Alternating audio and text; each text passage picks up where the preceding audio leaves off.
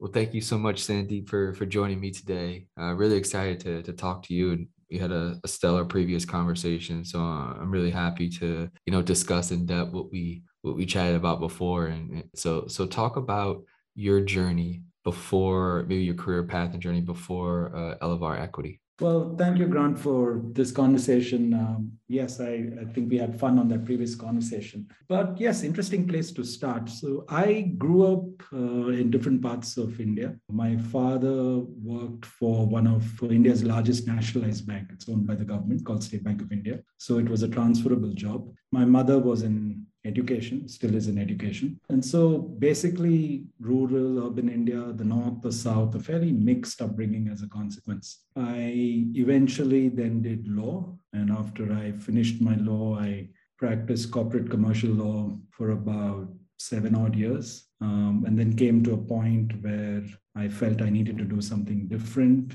Perhaps I was a little bored with law, where the end purpose seemed to be a better document. I wanted to have some more purpose, some more meaning, and then decided to pivot completely out of law. And I guess maybe my legal education had some influence. At the time that I was in university, the place I went to, which is the National Law School in India, talked about producing social engineers as opposed to lawyers. Maybe that was part of the influence. Mm-hmm. But I think more importantly, just upbringing all over the country and the conversations at home, including a boarding school stint, all of that led to perhaps that kind of a choice. And so I left law and entered the microfinance space to start off, and then eventually into impact investing. So kind of that's a quick summary of my upbringing and early professional career. Let's talk about Elevar and what sort of its mission and vision is, and it's sort of elevating, I guess, maybe a little bit what you learned in microfinance. Maybe take us through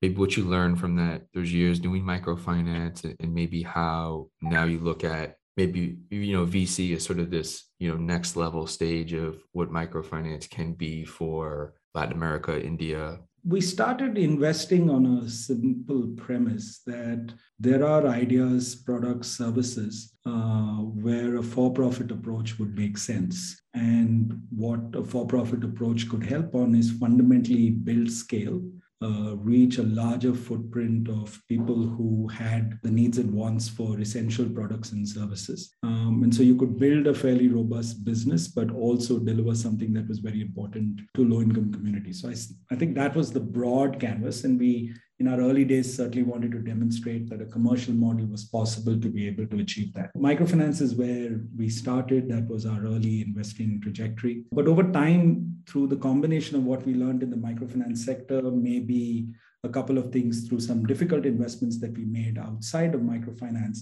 I think what subsequently became and what we call the Elevar method of investing, which we apply both in an Indian context and a Latin American context to your question, really emerged. So if you've got a few minutes, let me just try use two constructs that I often talk about.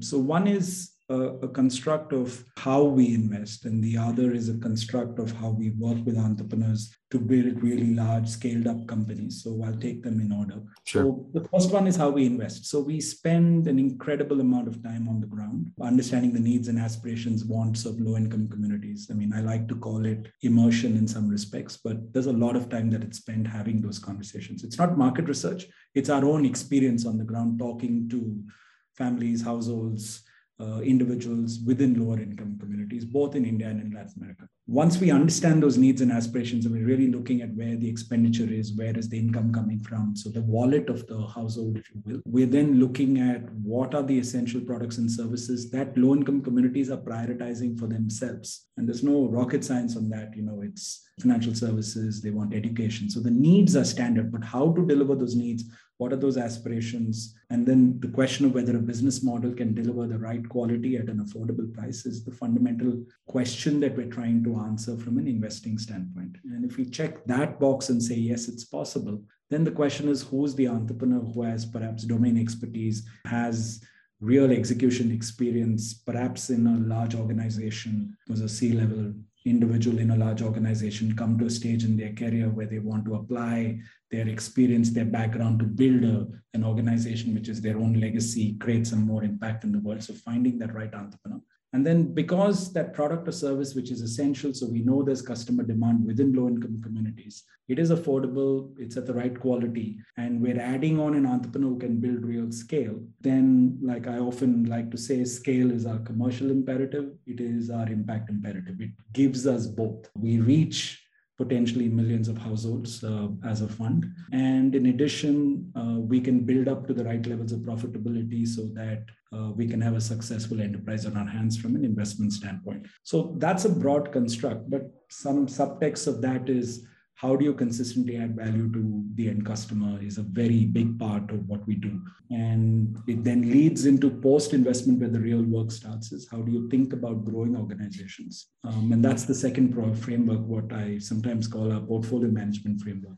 We tend to go in early. And the reason we go in early is that we can then work with entrepreneurs to build the DNA, which is focused on low-income communities. You don't have to think about pivots of business models, so to speak, from middle income to low or from high income to low. You can just make sure that the company is built with that requisite affordability premise right from day one. So we go in early. We typically will deploy somewhere between $2 to $5 million at that stage. The goal is to demonstrate that that product and service can be delivered, and the unit that is delivering that product or service to the end customer can break even within a 12 to 18 month time period. We need that within 12 to 18 months because we're operating out of a fund cycle. So we need to see the scale within the life cycle of the fund. If we get that right, we then go into the second phase. You're typically raising a Series B at that point of time. We are investing. We may be bringing in a new investor, and you're building out the organization for scale. So senior management, risk management, governance, any technology enhancements that are necessary. All of those dimensions are brought in. Ideally, $5 to $10 million Series B, you're taking about 12 to 18 months again. And then, so effectively somewhere between 24 to maybe 30 months approximately, you have what is quite interesting, a robust business model because you've proven out your distribution unit economics in the first phase, and you now have an organization to scale. And so you can just go after the market opportunity as a consequence and create a lot more impact and a robust enterprise, which is truly scaled up and adding the value that we would like to see for low-income communities. So these are the two frameworks we actively use. There's a bunch to unpack there. One would be some topics around scale. And then the other would be, I think the first I'd want to tap on, and maybe the two's kind of parallel together. The focus on India and Latin America, is that because the potential of scale is very similar because of population size and sort of the lack of technology being embedded at like foundational levels in those regions around the world? Interesting question. Let me take the second part and we can come to the broader scale question. But I think sometimes good strategic choices are driven by internal considerations as well as market considerations. So the internal considerations, partnership of Elevar comes from these two regions. So as a gotcha. That's the internal dynamic. We grew up in these markets. We understand these markets. Of course, we have different funds which play to different strategies, but we fundamentally, those are our two markets. But you're absolutely right about the external dynamic. Because we are premised on this affordability and significant scale argument, we do necessarily have to operate within markets which have the requisite density of population, if you will, and that kind of a market condition in terms of the need and opportunity as well. So those factors have to come together. And that's perhaps the reason we focused on these two markets. Over time, I think we've just built deeper and deeper expertise in these two markets. They've evolved in very interesting ways, in many ways very similar, in many ways very different. If you really think about that trajectory and operating in a truly global diverse team of approximately 25 people, which sit in Mexico, the US, and in India, it's actually quite a fascinating melting pot of perspectives that exist internally at Elevar, looking at the question of how to build scale from an impact standpoint and from a commercial standpoint across these two regions, which are very different, but yet very similar in terms of the customer need on the ground and the potential business models that can deliver that customer need. So that's really the framework for India and Latin America. But you had a question on scale also, so happy to reflect on that. Yeah, I think because we mentioned it a little bit and sort of our back and forth thus far. And it's such a, I think it's such a term, it's such a used term in many conversations that you have in your industry and I have with founders is that word, breaking that down a little bit of sort of what that means in different areas, I think is important because everybody talks about scale, but it's how would you define it and how do you look at like what makes scale a success for you, right? You're in that, if you say you're in Latin America and you have a product around fintech, right? And it was 12 to 18 months. How do you analyze scale, right? And then how do you determine if something is working, or not? Is it a month to month growth metric of just like users? And obviously if it's a B2C product versus B2B, those will be different metrics. But I guess maybe take perhaps even an example from a portfolio company. I guess how do you look at scale and successful and maybe when it's not successful, right? What does that look like and what are some of the determining aspects of how to define scale for you guys? Wow, that packs a lot into that question. And you're absolutely right. It is such a used word, and it's not very clear always what people mean by scale. Let me try and approach this because I'm thinking as you ask the question. So let me try and approach this the other way around, and then I'll hopefully cover many of the subpoints that you asked about. Repeating the point that scale is our impact imperative. So we'll keep the commercial imperative aside. Let's focus on the impact imperative. In every fund, we typically look to make maybe 12 to 14 odd investments, and we would like to reach through the combination of those investments, whether in India or in Latin America, a combination of somewhere between 10 to 15 million households, if you will. Mm-hmm. That come from these low-income communities. So there is some analytical framework as a consequence when we do need a certain size as a fund. But individual investments will have different scale ambitions because the business models are by very definition different. And even if you take one sector, you can't assume that two business models within the same sector have the same kind of scale metrics. So I think that's a very important aspect, is that you need to be very clear in the context of an individual investment. I think one of the things that we spend an incredible amount of time pre-investment and through the investment, it's not so much about a month on month, you may track numbers, but we're big believers in what are the business metrics that speak to business, obviously, but also the business metrics that speak to customer value and the impact that we want to see in the ground. Because if I've long held this bias, and this may be foolish, this may be naive, but in my conversations with, successful entrepreneurs, if you will, but even entrepreneurship in general, it is very difficult for entrepreneurs to kind of like optimize for multiple metrics. You say 20 metrics. There may be 20 metrics that are relevant to the business. There may be 100, if you will. Yeah. But to optimize the organization for scale, you can't really pick more than 3 to 5 metrics. You need to know what your primary focus is, because you wake up every morning. I mean, even as an entrepreneur at Elevar, there are key metrics that one looks at. And so you wake up every morning thinking about those metrics. So it's kind of 3 to 5 metrics. And I think how do things come together through a scaling journey?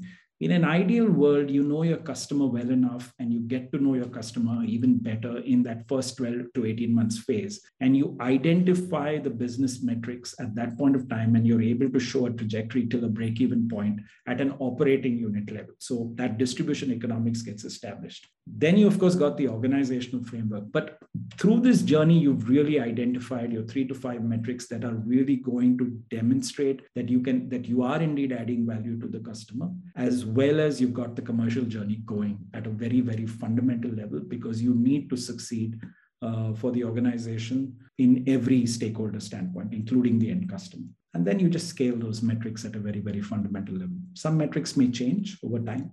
You may over time emphasize profitability more than you've emphasized it earlier at a corporate level. You may say that I've learned so much more about the customer, so my customer metric has gone through an evolution. So I think it's about the business metrics that speak to this point. But there's another dimension which is very important, Grant, is organizational design. And we've learned that in maybe, I would say, in hard ways over time, is that the business metrics need to correlate also to a simplicity of organizational design.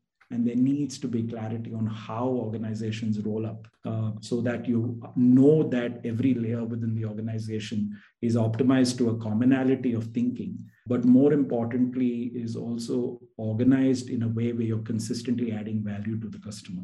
It can't be only the CEO thinking about a certain set of metrics. Those metrics need to roll down, and what's happening on the ground needs to roll up. So the organizational design, what's the structure, who reports to who, where are the P&L, where is the P&L emphasis, all of those aspects need to be also thought about. And then ultimately, who are the people? And getting the people right is in some respects. Yeah.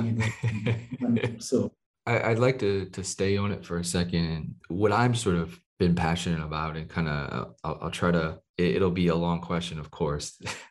Seems to be my specialty, so I apologize for that. But I look at, we see sort of how technology has obviously touched the world, and it seems for the last sort of, let's say, 20 years ago, so the really investment has been, how can we make products for people with disposable income, right? There's a sort of easy business model. Let's use the best technology in the world to, build products for that population. And I think what I'm most passionate about is like, how do we use the greatest technology we've ever built as humans to really uplift nearly half of the world, right? That live on $2 a day, right? Or, there's billions of people that sort of technology has not sort of embraced quite yet. And I guess maybe because of the business model, they haven't sort of figured it out quite yet.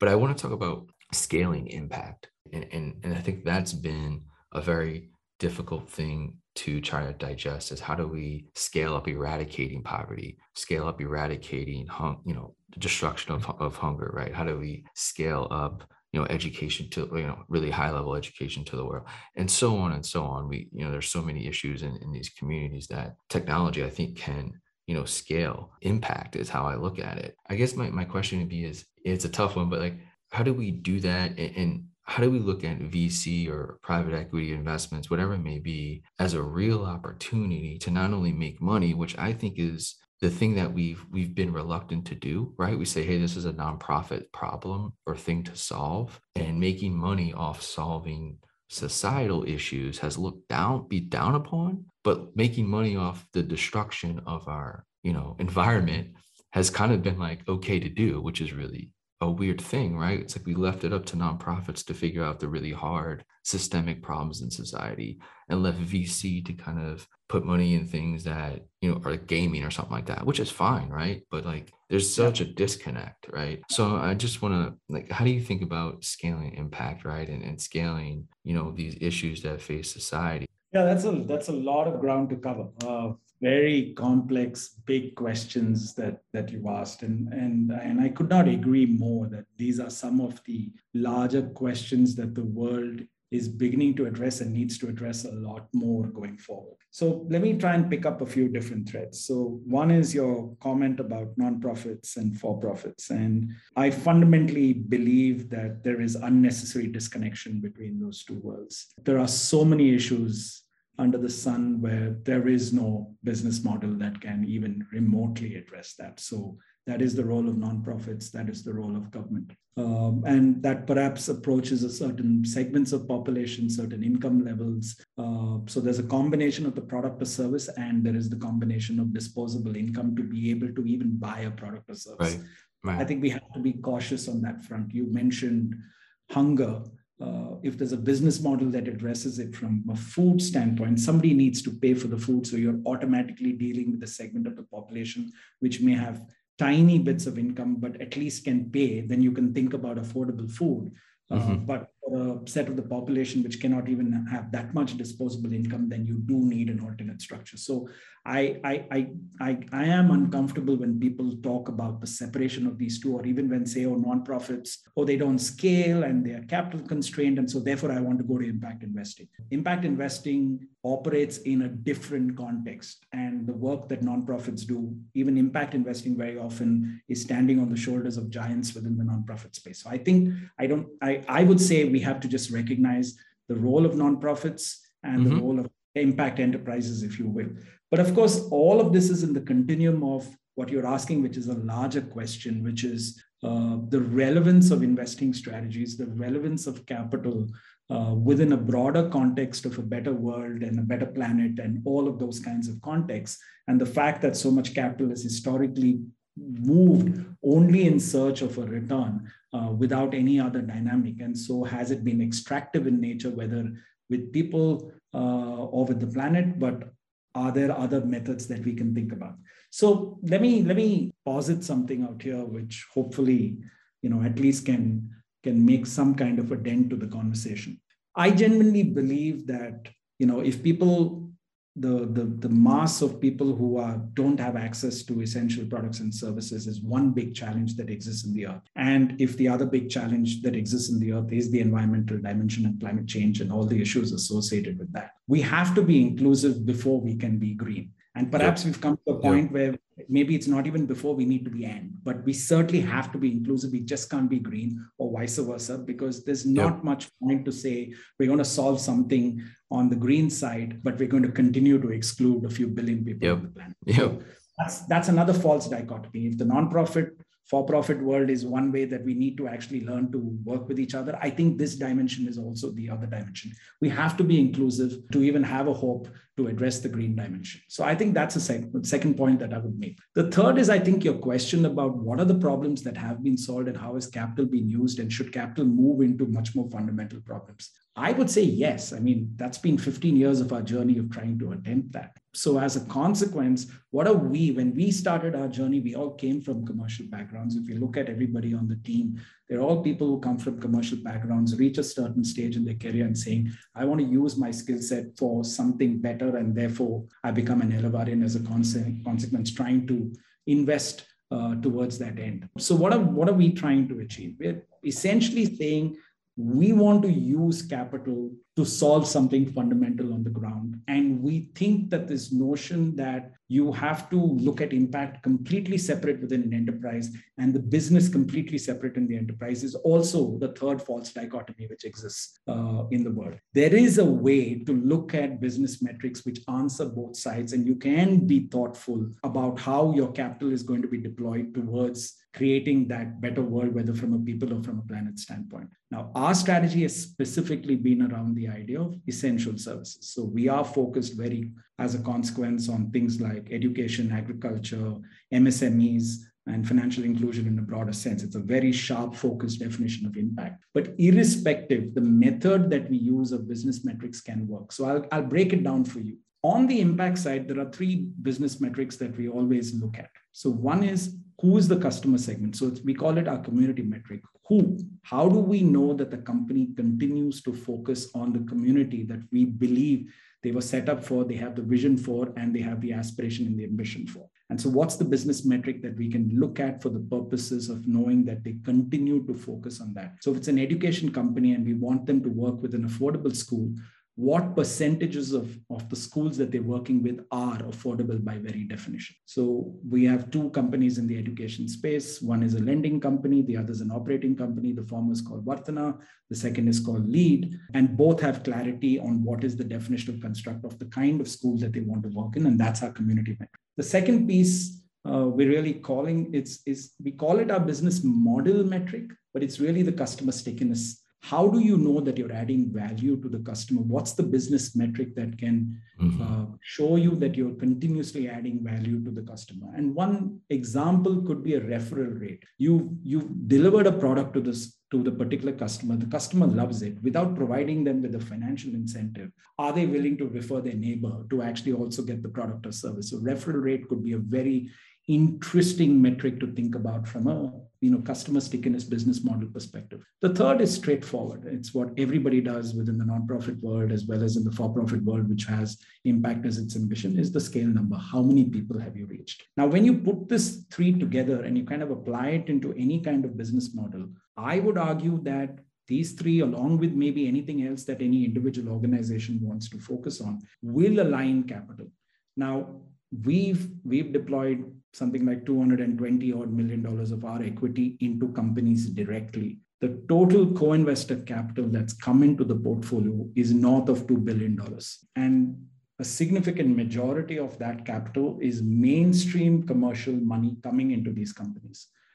But when they're coming in, there's obviously a conversation about who's the customer, what's the alignment, because they're typically following us. They're not necessarily, the bulk of that capital is not coming up along with us because we tend to go in very early. And so we're really focusing on the alignment question out there.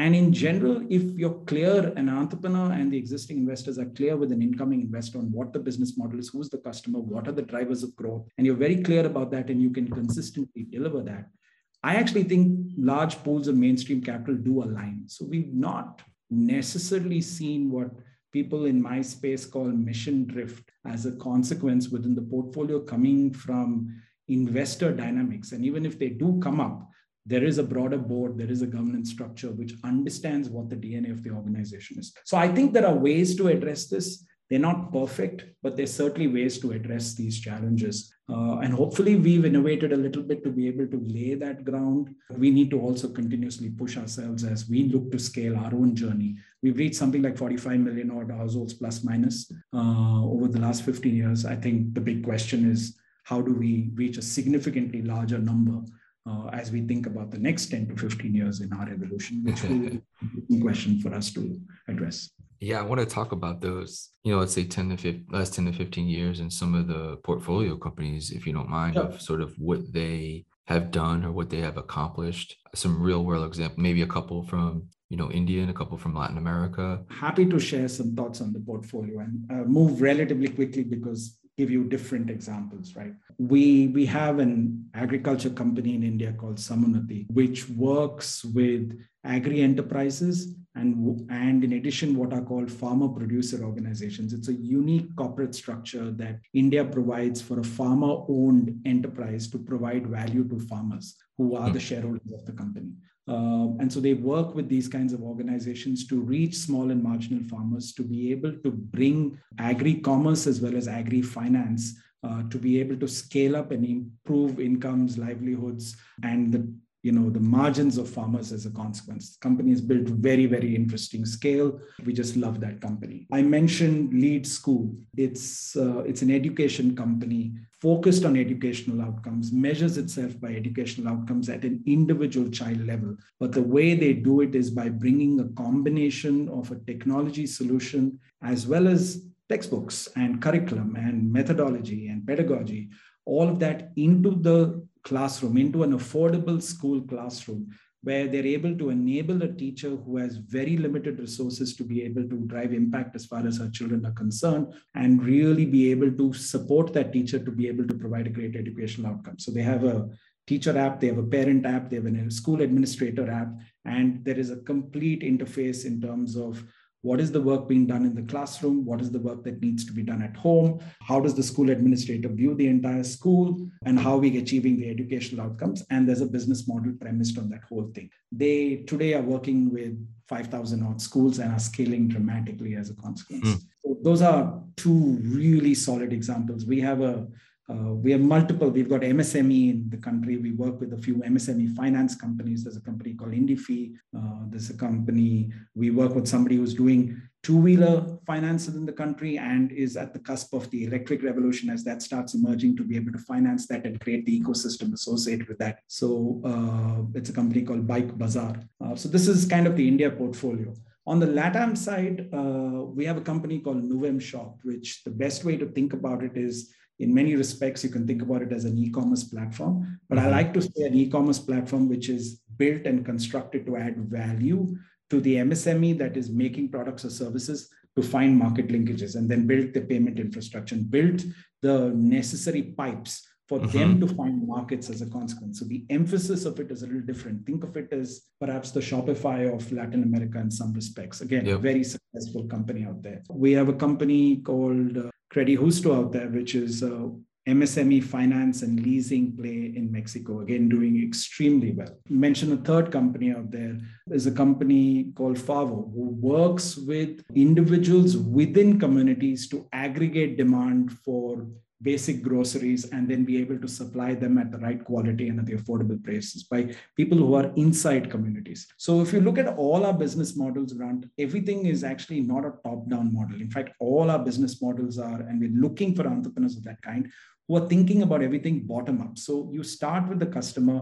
What's the interaction point with the customer? How do you leverage technology out there? That piece. And then you go through the organization and kind of like build it upwards. So the DNA is consequently very, very different. And that's something I think we've really been able to show can work through the success of some very, very wonderful entrepreneurs. Yeah, I think we touched on a little bit of how the relationship between nonprofits and allocators of capital or venture capital to how maybe they can work together better to help scale certain things. I want to talk about maybe another partner that has its, I guess, pros and cons, can be difficult, obviously, and that's sort of governments. Yeah. And whether it's sort of local and maybe at a higher level in certain regions. Have you had conversations with government? I just think that when you look at startups, in cities, especially, in America, where sort of I'm from, there sort of hasn't been this, to me, like this really in-depth sort of trying to partner together to do certain things. I mean, sometimes like, hey, come build your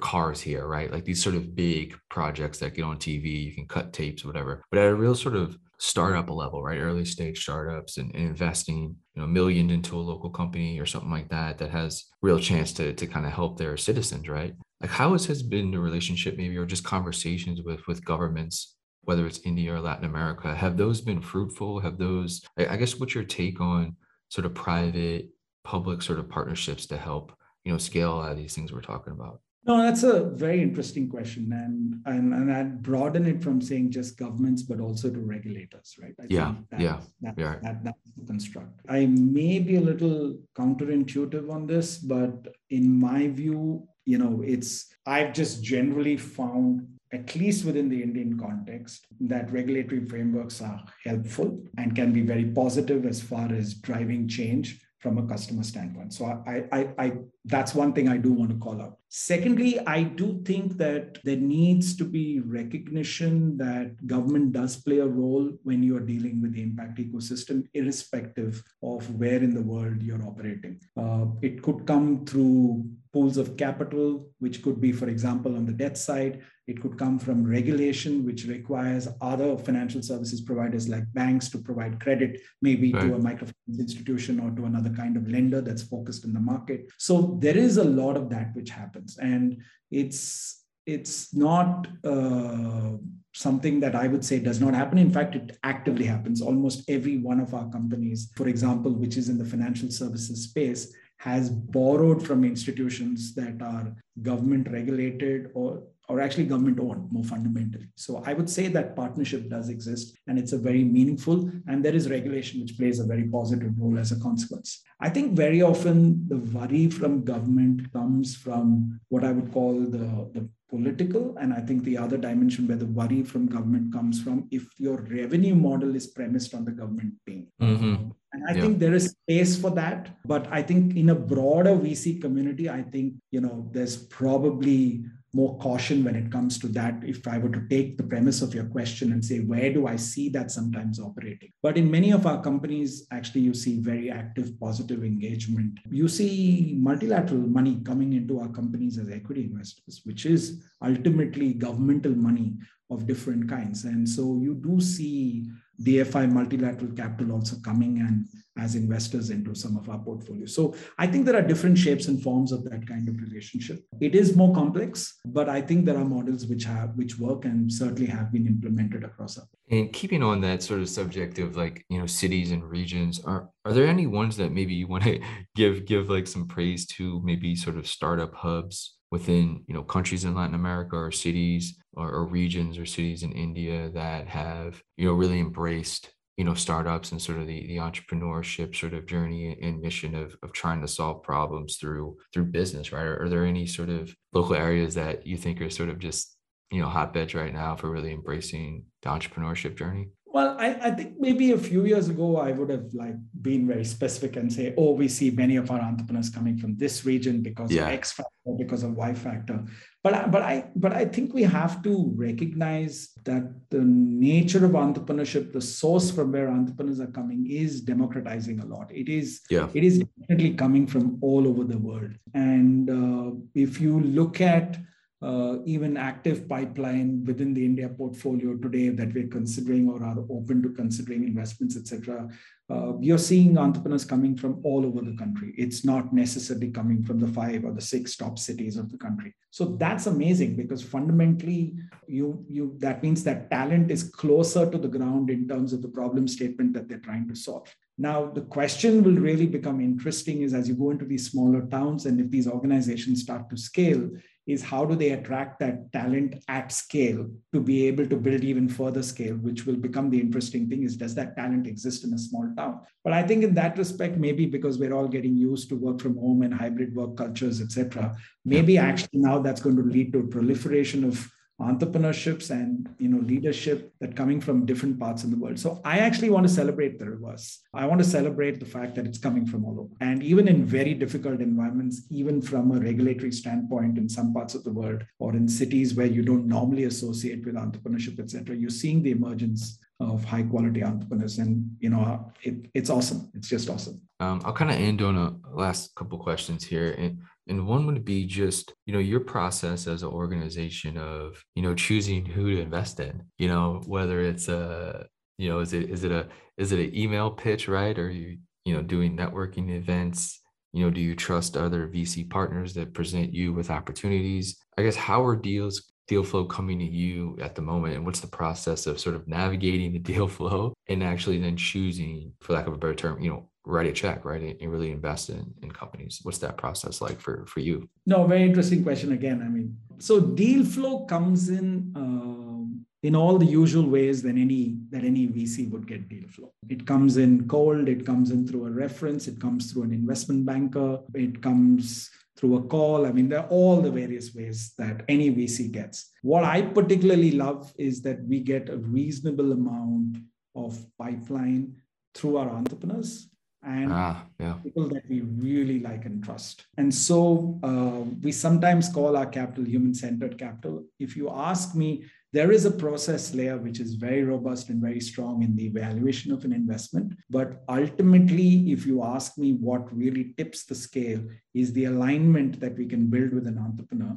And by alignment, I mean 2 or 3 different things. So one is we are interested in the problem that the entrepreneur is looking to solve, and we are aligned in the way he or she is looking to solve that problem. So it could be that because of our own thesis development at our end and the time we've spent in the field talking to low-income communities and the end customer, we think a different approach will work. And the entrepreneur is talking to us about a different approach. And if we can't come to a consensus on that actually we share a common vision of how to approach that, we'll pass on that investment. So I think that's one aspect of alignment. But the other aspect of alignment is, can we work together for 5 to 7 years? And can we have that honest conversation? And how do we know that that can happen through the existing conversations through the investment cycle that we're trying to make?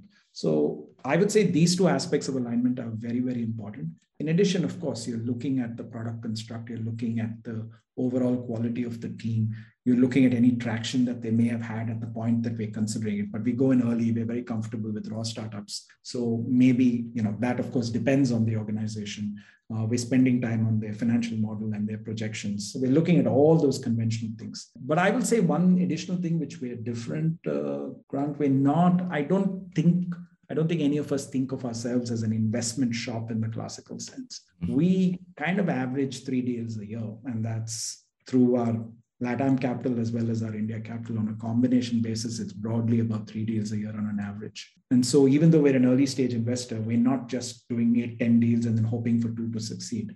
In fact, it's the opposite. In fact, most of our companies go from stage 1 to stage 2, when I talked about those 3 phases, quite consistently. And so set themselves up to having the opportunity for scale. Now, whether they achieve scale through the 2nd phase, the platform to get into the 3rd phase is we actually think of that organizational platform 2nd phase as being more difficult to build than the 1st phase of getting the distribution economics right. So I think our pipeline and our process is really about finding the 3 plus minus great deals globally where we really like the entrepreneur. We have that sense of alignment. We think the product construct makes incredible sense, and the distribution strategy that the entrepreneur is telling us is something that we can relate to and believe in based on our own experience in the field. So that is how our pipeline gets constructed. And as a consequence, it tends to be a little bit more proprietary, is the word people use in our space. where it's not very competitive when we come in, but then other folks tend to follow us through our journey. One more question than the last question. And one would be, I think, like you said, that the distribution of where entrepreneurs come from now, and sort of, I think this really revitalization of what entrepreneurship is. I think everybody, wants to put their toe in the water, so to speak, and kind of try it out and maybe, figure something out for themselves. But I want to take it even a step further now and talk about maybe the new investing class, right? I think people are learning more and more about how to invest, what to invest in, and more people wanting to get to startup investing, right? Whether it's an angel investor or maybe, somebody's been in a certain industry for a long time and maybe they want to raise money, to start their own fund, right? I guess what are some, simple, maybe practical advice for the new sort of angel investor, right? Or the new sort of GP that's coming up and maybe wants to, to dip their toe in the water on this side of things and really allocate capital to entrepreneurs that they believe in. What are some of the advice you would give there? I don't know whether I'm a good person to provide advice. I don't see myself as an investor. But you've learned a lot, right? 15 years in it. I mean, there's definitely lessons there, right? Perhaps the one thing I would say, investing is a curious balance between things that and therefore you can get a sense of comfort, and then things you don't know and therefore you take risks. So it's that balance between those two. So I would say for folks like angel investors, etc., you see a lot of that capital and people either are going in with a little bit of herd mentality because somebody else has taken the call. But I would say people should build their portfolios based on what they know and then see what's the level of innovation and risk that they're willing to bear. I would say would be one piece. On the GP side, I think I would say is clarity on what you're looking to focus on. And I think the sharper the focus and the kind of change you want to see through your portfolio is probably a better thing, because you then develop deeper expertise and can then be more valuable to the entrepreneurs that you're looking at. I kind of think of it as, there's that old adage of the cobbler who sits in the forest and everybody who has a slipper or a shoe problem goes in search of that cobbler. So I think GPs also need to build expertise. And I think that's very important. Last question I have is about the future. And we talked, over a decade, 15 years now. What does the next decade look like what are some of your goals and missions, for the next decade? And how do you look at, those? I know the future can be difficult to predict or even talk about, but are there some, goals you have in mind that you want to achieve? So that's the fundamental question that I think we are trying to answer. Over the last decade plus, we really, really worked hard to establish a method of investing that we call the Elevar method. And it's a very consistent, very deliberate, very disciplined method of investing that we've adopted, which we learned through some mistakes early on, and then you kind of apply it. The question that I think is very, very important is how to address the change we want to see in the world, but given the pace within which we need to see that change. A colleague of mine talks about achieving that change within a generation. And so speed of demonstrating business models that are adding value to the end customer and then thinking about reaching more people through those business models. We can't take enormous periods of time. We have to be able to do more of that quicker, capitalize them and build scale as a consequence to be able to reach millions of people so that they can improve their lives in very, very basic ways. So I think the biggest question for us in the immediate future will be to think about what that means for us as a fund manager, if you will. But even broader, if you take a 10, 15-year view, hopefully we really fundamentally solved some real issues on the ground, at least in terms of the essential products and services from our standpoint, that we would have well-established business models that work, have become ubiquitous. Everybody has access to them. For example, today in India, everybody has access to a microfinance product. I mean, it's not... It is fairly ubiquitous. It's commoditized in that sense. And how do you make sure that a quality education product is commoditized? How do you make sure that, in the context of an agri supply chain, the interventions you make from a product standpoint are ubiquitous in that supply chain? I think making that as common as possible and commoditized as a consequence should be the goal, because then we can go to the next order of problems. Because so long as, at least as Elevar is concerned, we still see the problem on the essential product and service side. We can't address more different set of problems. We'll continue to be focused up here. So we want to get that done much faster so that we can move on to a different set of problems. Amazing, Sandeep. Thank you so much for taking the time. Keep on doing the work that you're doing. I mean, it's incredibly important. I think I think a lot of people just don't know like the importance of capital allocators and the decisions that they make. Like you said, you affect 45 million households, right? So like your decisions are pretty important. And, I think it's really important to talk about, these visions and missions because, what you do matters. And I think what, people like you do around the world, it really, really matters and affects society kind of in ways we don't maybe perhaps know or see or understand at a certain level. So, keep up the great work and best of luck for you and the team for the next decade to come. No, thank you, Grant. I really enjoyed this conversation. If you bear with me, I will summarize that question on the future that you asked in one sentence. Sure. If you'll just bear with me. I think our mission is to establish the credibility of the end customer, that they do have the capability to demand quality, to pay for it so long as it's affordable, and to get the world of capital to understand that it is a credible customer base and you don't have to worry because the resilience levels are just phenomenal in that customer base. But yes, I enjoyed this conversation thoroughly. Thank you.